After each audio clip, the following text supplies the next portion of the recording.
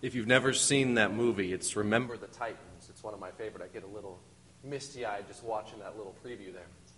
It's a story of how Coach Herman Boone comes into a high school where there is racial tension and division and unites a football team. It's a diverse team. It's a diverse country. It's in the midst of racial tension in the South. And he leads the team to a state championship. In order to succeed, the individual players had to give up preferences and prejudices. They had to sacrifice for one another and for a common cause. The movie is wonderful. It's great messages in the movie. It's based on a true story, although the true story is not nearly as sensational as the movie makes it out to be. So the movie's definitely better than the true story in this case. But there's an even more sensational story about sacrifice and unity that I believe is completely and totally true. And we have been studying that story for the past few weeks in the book of Acts, as we've been talking about the mission of the early church. So if you have your Bibles, I invite you to turn to Acts chapter 4. I will put the text on the screen as usual. With the light in here today, it's a little harder to see, but I'll still have the text up there. So Acts chapter 4, we've been following along the story of the early church with the apostles after they'd been sent out by Jesus to proclaim the message that he had given them and how this early church began. And last week we saw how after Peter and John had been arrested by the temple authorities and had been threatened no longer to teach in Jesus' name, they gathered together and they prayed for more boldness to speak the word. And they prayed that God would be at work with signs and wonders in the community. And Luke tells us what happens next. After this prayer, Luke chapter 4 will begin in verse 32. Luke tells us that all the believers were one in heart and mind. They were one in heart and mind. Everyone was in agreement. Which leads to the question, well, what were they in agreement about? What were they unified about? What was the source of this unity? And the context seems to be they were unified about the mission to which they had been called. In the previous verses, we read how they prayed that God would give them boldness to speak the word. They were unified about making known the message of Jesus to those who hadn't heard. They were unified in taking care of each other. Which leads us to a question. How important is unity really? How important is unity really? At the end of the day, how important is it to be one in heart and mind? In order to answer that question, I want to read to you a quote from Publius Syrus. He was a Latin moralist and philosopher, and he wrote this. He said, "Ibi semper est victoria ubi concordia est." Right? Good stuff. Oh, so it translated, that means this. It means where there is unity, there is always victory. Where there is unity, there is always victory. We know this to be true in our own lives. The greatest threat to the success of any team, any organization, any family is division and discord, disunity. As a matter of fact, studies have shown that when it comes to success, teamwork is more important than talent. When it comes to success, teamwork is more important than talent. They've done studies in sports and in organizations, and sometimes having all of the talent in one place does not guarantee success. Sometimes that means it almost guarantees that you're not going to be successful, because when you've got a bunch of talent together, everybody is vying for position, everybody is vying for notoriety, everybody wants to be the star player, the leader on the team. And so when you have a bunch of talent together, sometimes that actually means that you're not going to be successful. Some of my favorite stories in sports are the teams that don't have any star players on them, but who come together as a team to defeat the team that has all of the stars. Because they know that teamwork and unity can go farther. I've even seen this, in Hollywood. Sometimes it's the movies that have all of the stars that are the worst. If I see a preview for a movie that has like 10 or 12 famous people, I usually know that's probably not going to be a very good movie, because oftentimes you have everybody who's trying to be the star and nobody's working together for the overall goal. Teamwork is more important than talent. I think this is maybe why in one of Jesus' final prayers before his crucifixion, he prayed for the unity of his followers. I'm going to read to you a passage out of John chapter 17. Here's what Jesus prays. He says, I pray for those who will believe in me. This is in the garden, John tells us, before his crucifixion. And if you think about it, somebody's final prayer tells you a lot about their priorities. If you think about what you would pray for, sort of if you knew that your time on earth was coming to an end, the things that you pray for reveal your priorities. These are Jesus' priorities. He says, I pray for those who will believe in me, that all of them may be really smart. I pray for those who believe in me that all of them may have just perfect doctrine. That they may always have perfect health and never experience any suffering. It's not what Jesus prays for. He says, I pray that all of them may be what? One. Unified. Father, just as you are in me and I am in you, I have given them the glory that you gave me, that they may be one as we are one. Think about that. That Jesus' prayer for his followers, not just his immediate followers, but all who would eventually believe in him, that they would be as unified as a body as the Father was with the Son. It's pretty unified. I in them and you in me, so that they may be brought to complete unity. Then, Jesus says, then the world will know that you sent them and have loved them even as you have loved me. Jesus says that it's the unity of his followers that will be the witness to the world of God's love for them. When believers are unified together, it's a witness of God's love. This is Jesus' dying prayer for his followers, that there would be unity. And it seems to come true, at least for a little while. This prayer seems to be answered, at least for a little while in the book of Acts. We're going to move on back to Acts chapter 4. Luke says all the believers were one in heart and mind. They were unified. But not only that, it says no one claimed that any of their possessions was their own, but they shared a few of their possessions. They shared everything they had. In other words, their unity went beyond just mental agreement. It went beyond just affirming the same belief statements. It went beyond just saying, in their minds, sure, we believe the same things, we want the same things in mind. It went into practical action. In the Greek, there's an emphasis here on no one. Luke says, not even one person claimed that any of their possessions was their own, but they shared everything they had. If I'm honest, that level of unity and selflessness is hard for me to even imagine. It's hard for me to even imagine a group of people that unified, that they were one in heart and mind, and they just said, you know what, whatever I have, it's all in for the mission. What's mine is yours, everything. I'm all in. This mission is so important to me that there's nothing that's more important to me. Whatever I've got, it's yours. The old Spanish phrase, mi casa es su casa, right? My house is your house. They really lived this out. Everything they had, they shared with one another. They were all in. They were defined by their mission and by their community. It wasn't just one of the aspects of their life. It's not like they just went to their meeting once a week and then sort of went on with everything else. Their entire life became wrapped up in this mission and in this community. Which led me to a question. And this is what I'm going to ask for some audience participation here. What would compel people to live this way? Because in my mind, it's actually hard for me to fathom people really living this way. It's almost hard for me to believe that there was a group of people who actually lived this way. It seems like such a pipe dream. So help me out. What would actually compel people to live this way? You're as stumped as I am. That may be. I think that may be. They believe the second coming is going to be around any time. What else? Is that it? Is that the only reason that they were willing to do it? Because they thought it wasn't going to cost them much in the end?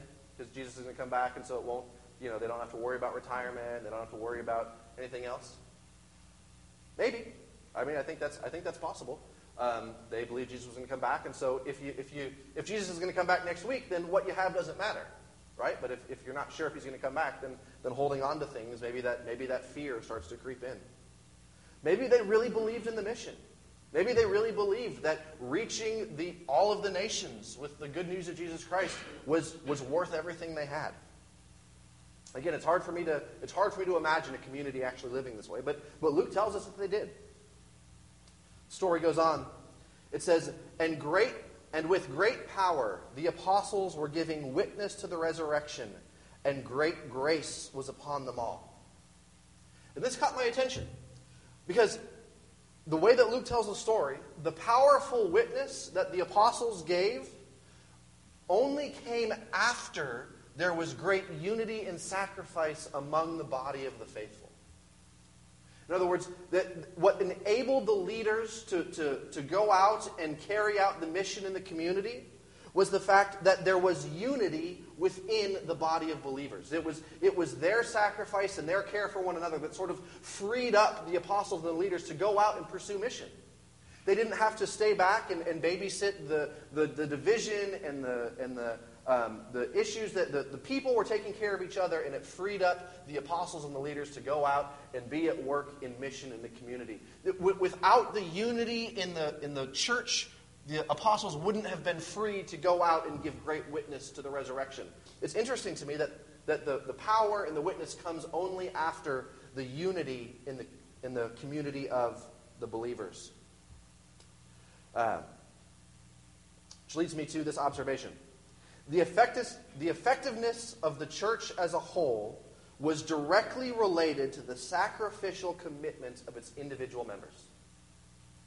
The effectiveness of the church as a whole was directly related to the sacrificial commitment of its individual members. Without the regular believers, so to speak, the non-apostles, sacrificially committing themselves and taking care of one another in the community, that there wouldn't have been the effective church that they had. It went together. In other words, it wasn't just the apostles.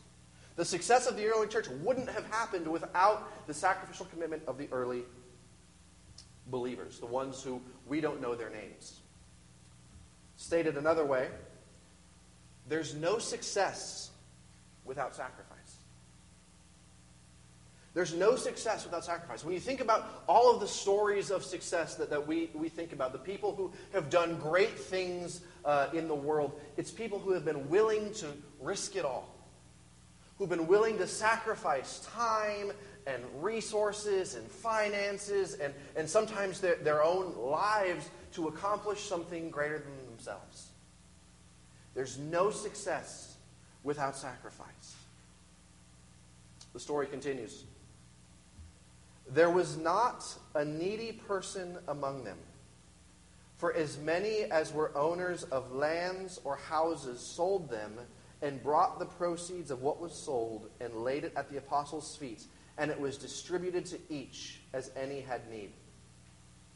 Now, this doesn't mean that everybody sold everything they had, because we know that they still met together in many of their houses. So what we see here is probably them getting rid of selling anything extra. So people who had more than one house or more than one field or extra of anything, they sold the extra. They kept only what they needed for the community to work, and then they brought the rest of the apostles and said, if there's anybody else who has any kind of need, give it away. Let's have radical unity and equality in this community. And we read this, we're familiar with this in the early church. We have to remember that this kind of radical community would have been unfathomable in that culture. In the culture of the Greeks and the Romans, you only gave something to somebody else if you believed that they could then do something for you later. There was this idea of reciprocity. So you might be generous to your buddy, but only if you believe that your buddy could then be generous to you at some time in the future. You gave to someone else because you knew that you could get something back in the future. This idea where you have the rich and the poor coming together and standing on equal ground and taking care of one another was unfathomable in that culture. And I believe this is one of the reasons that the church was so successful, and the reason that one of the church spread like it did, because you have rich and poor and master and slave and all of these different groups coming together in one community where everybody views everybody else as equal. And you give not because you think that you're going to get something for it. You give to the community not because you believe that you're going to get something back, but because that's what you see that Christ had done for you. And you try to pay that forward to somebody else. In a world of reciprocity, in a world of I'm only going to do something for someone else because I might get something out of it, this radical unity, this radical sacrifice, this radical, I'm going to give you a big word, egalitarianism, it means equality. It would have gotten the attention of the world around them. They would have seen this community of people who loved each other so much that they were willing to give up whatever. Luke then gives us a very specific example of one person who did just this. He says, "Thus Joseph, who was called by the apostles Barnabas," which means son of encouragement, "a Levite, a native of Cyprus, sold a field that belonged to him and brought the money and laid it at the apostles' feet." Regular guy, seems. He's a Levite. He serves in the temple area. He owned a land. He owned a field. We don't know if it was in Jerusalem or we don't know if it was back home in Cyprus. But wherever it was, he said, you know what? I've got this field. There's need in the community, so I'm going to sell it, and I'm just going to bring it to the apostles and lay it at their feet. And we see a very specific example. And we're going to learn more about Barnabas in a few weeks. He ends up becoming one of the apostles who plants a church with Paul in Antioch. This is where the church where the term Christian first came about. So it seems like Barnabas, as he catches the vision of what God is doing, he lets go of everything that he doesn't need. He gives it to the body of community, and this grows his faith where he then becomes a leader and a church planter. So as I was thinking about this week, as I was studying this week, as I was honest about the fact that this kind of radical community is something that seems unfathomable even to me today, I thought about this question. What would inspire us to that kind of commitment? What would inspire me to that kind of commitment? To say, you know what, anything that is extra to me, I'm just going to sell it and I'm going to give it to the community. My entire life is going to be defined by this mission, by this community. What would inspire me to do that? When we look through history, we see that tragedy often does this in a community for a period of time. When there's a tragedy in a community, when there's a devastating tornado or flood or fire, we see communities come together like this for a short period of time. We see people give sacrificially, give what they don't have, open their homes to everybody else. And it lasts for a period of time, then we all sort of fall back to the status quo. But I wonder, why does it take a tragedy? Why does it take a tragedy to bring us together and to remind us that there's something bigger than ourselves? So I got some questions for us to ponder.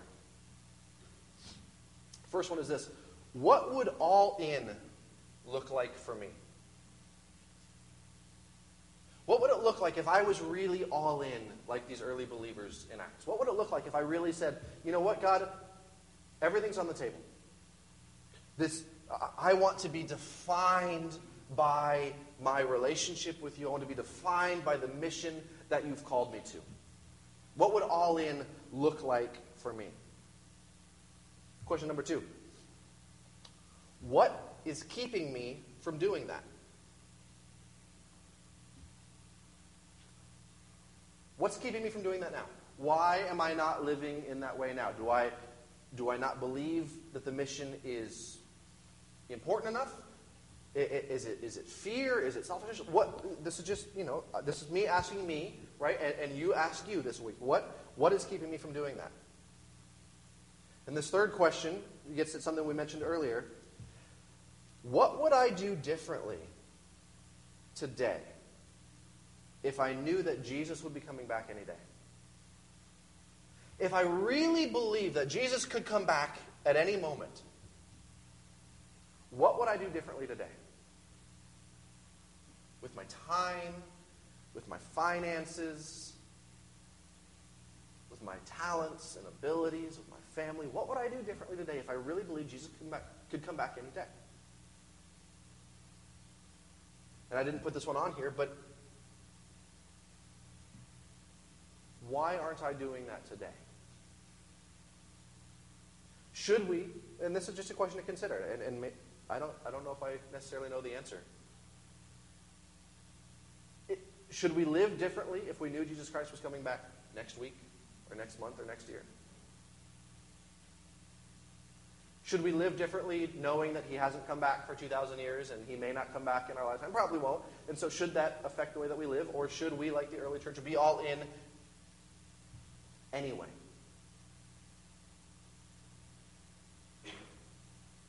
I don't know. What I do know is that it was this church 2,000 years ago that turned the world upside down.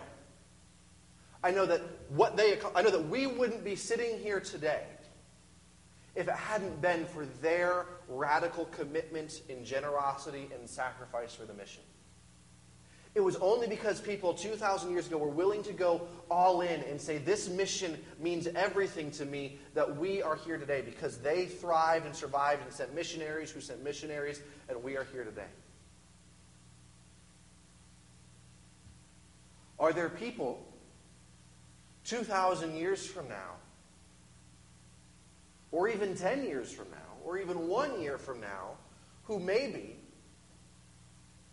would be sitting in a place like this because we decided, you know what, I want to go all in?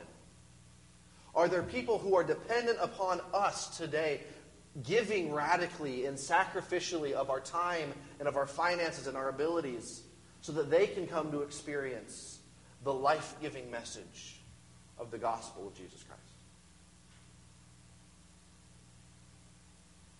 Are there kids or grandkids or neighbors or co-workers who are depending on us to carry forth the mission that we've been entrusted? We've been handed down this mission through generations. People who are willing to give. People who are willing to sacrifice. And what happens when that stops? What happens when churches say, you know what? That was good for them, but I've got retirement to think about.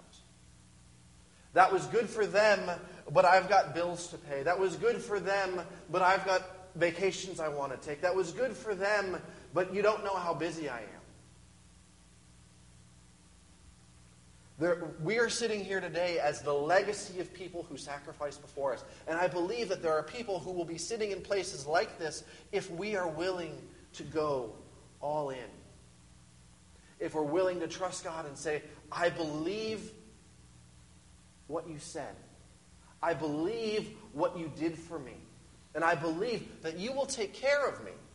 I trust that you will meet my needs as I am obedient to the mission.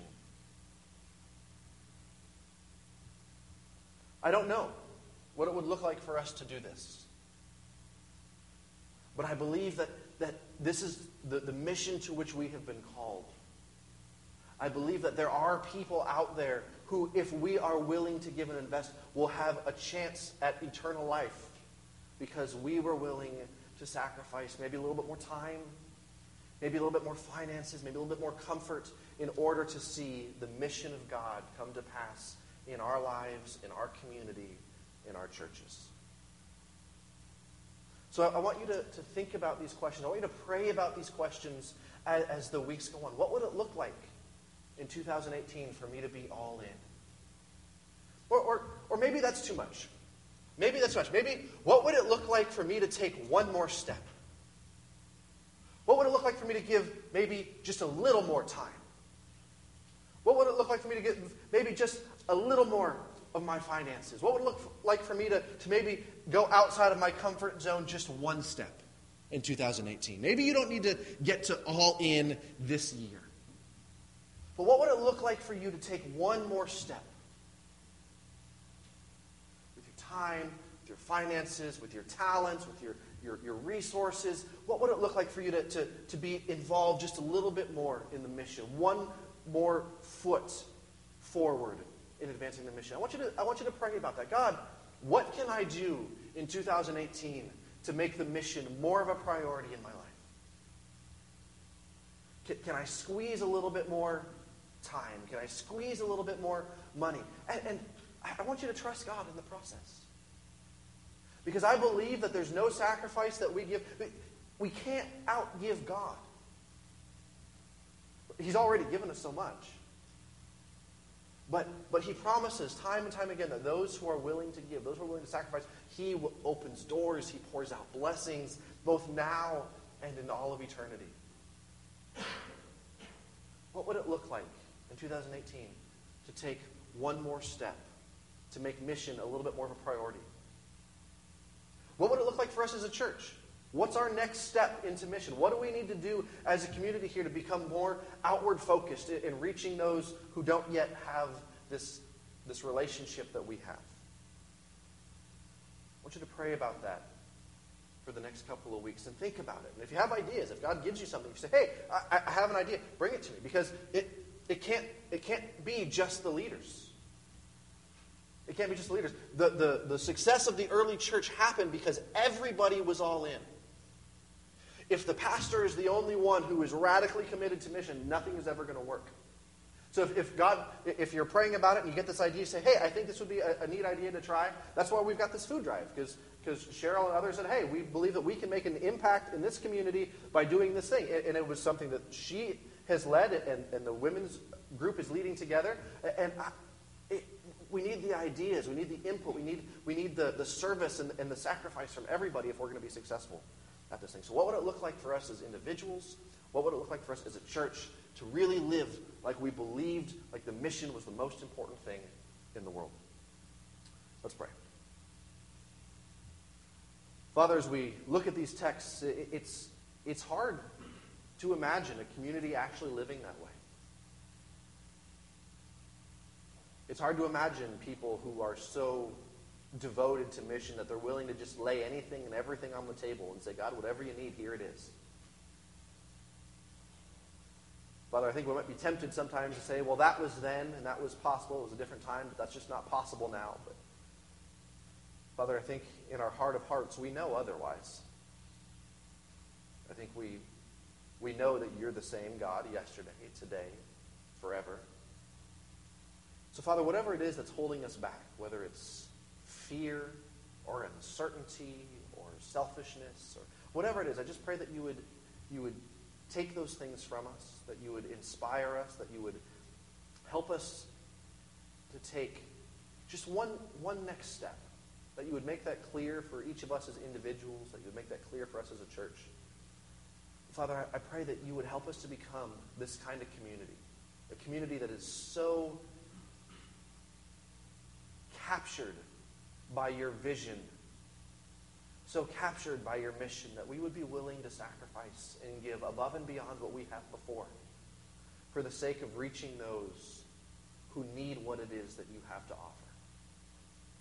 Father, give us your eyes for this community. Give us your eyes for our friends and our coworkers and our neighbors and those who need your love and your grace and your peace and your mercy and your healing.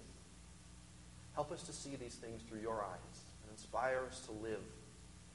Father, may we leave a legacy that others will look back and say it was because of the sacrifice of those people a year, 10 years, 50 years, 100 years ago that we're here now. Let us be the kind of people that leave a story behind of how we gave everything and you used that for your good and your glory. Father, thank you for your love. Thank you for your grace. Thank you for your forgiveness. Thank you for second and third starts. Thank you for calling us to be a part of your mission. In Jesus' name, amen.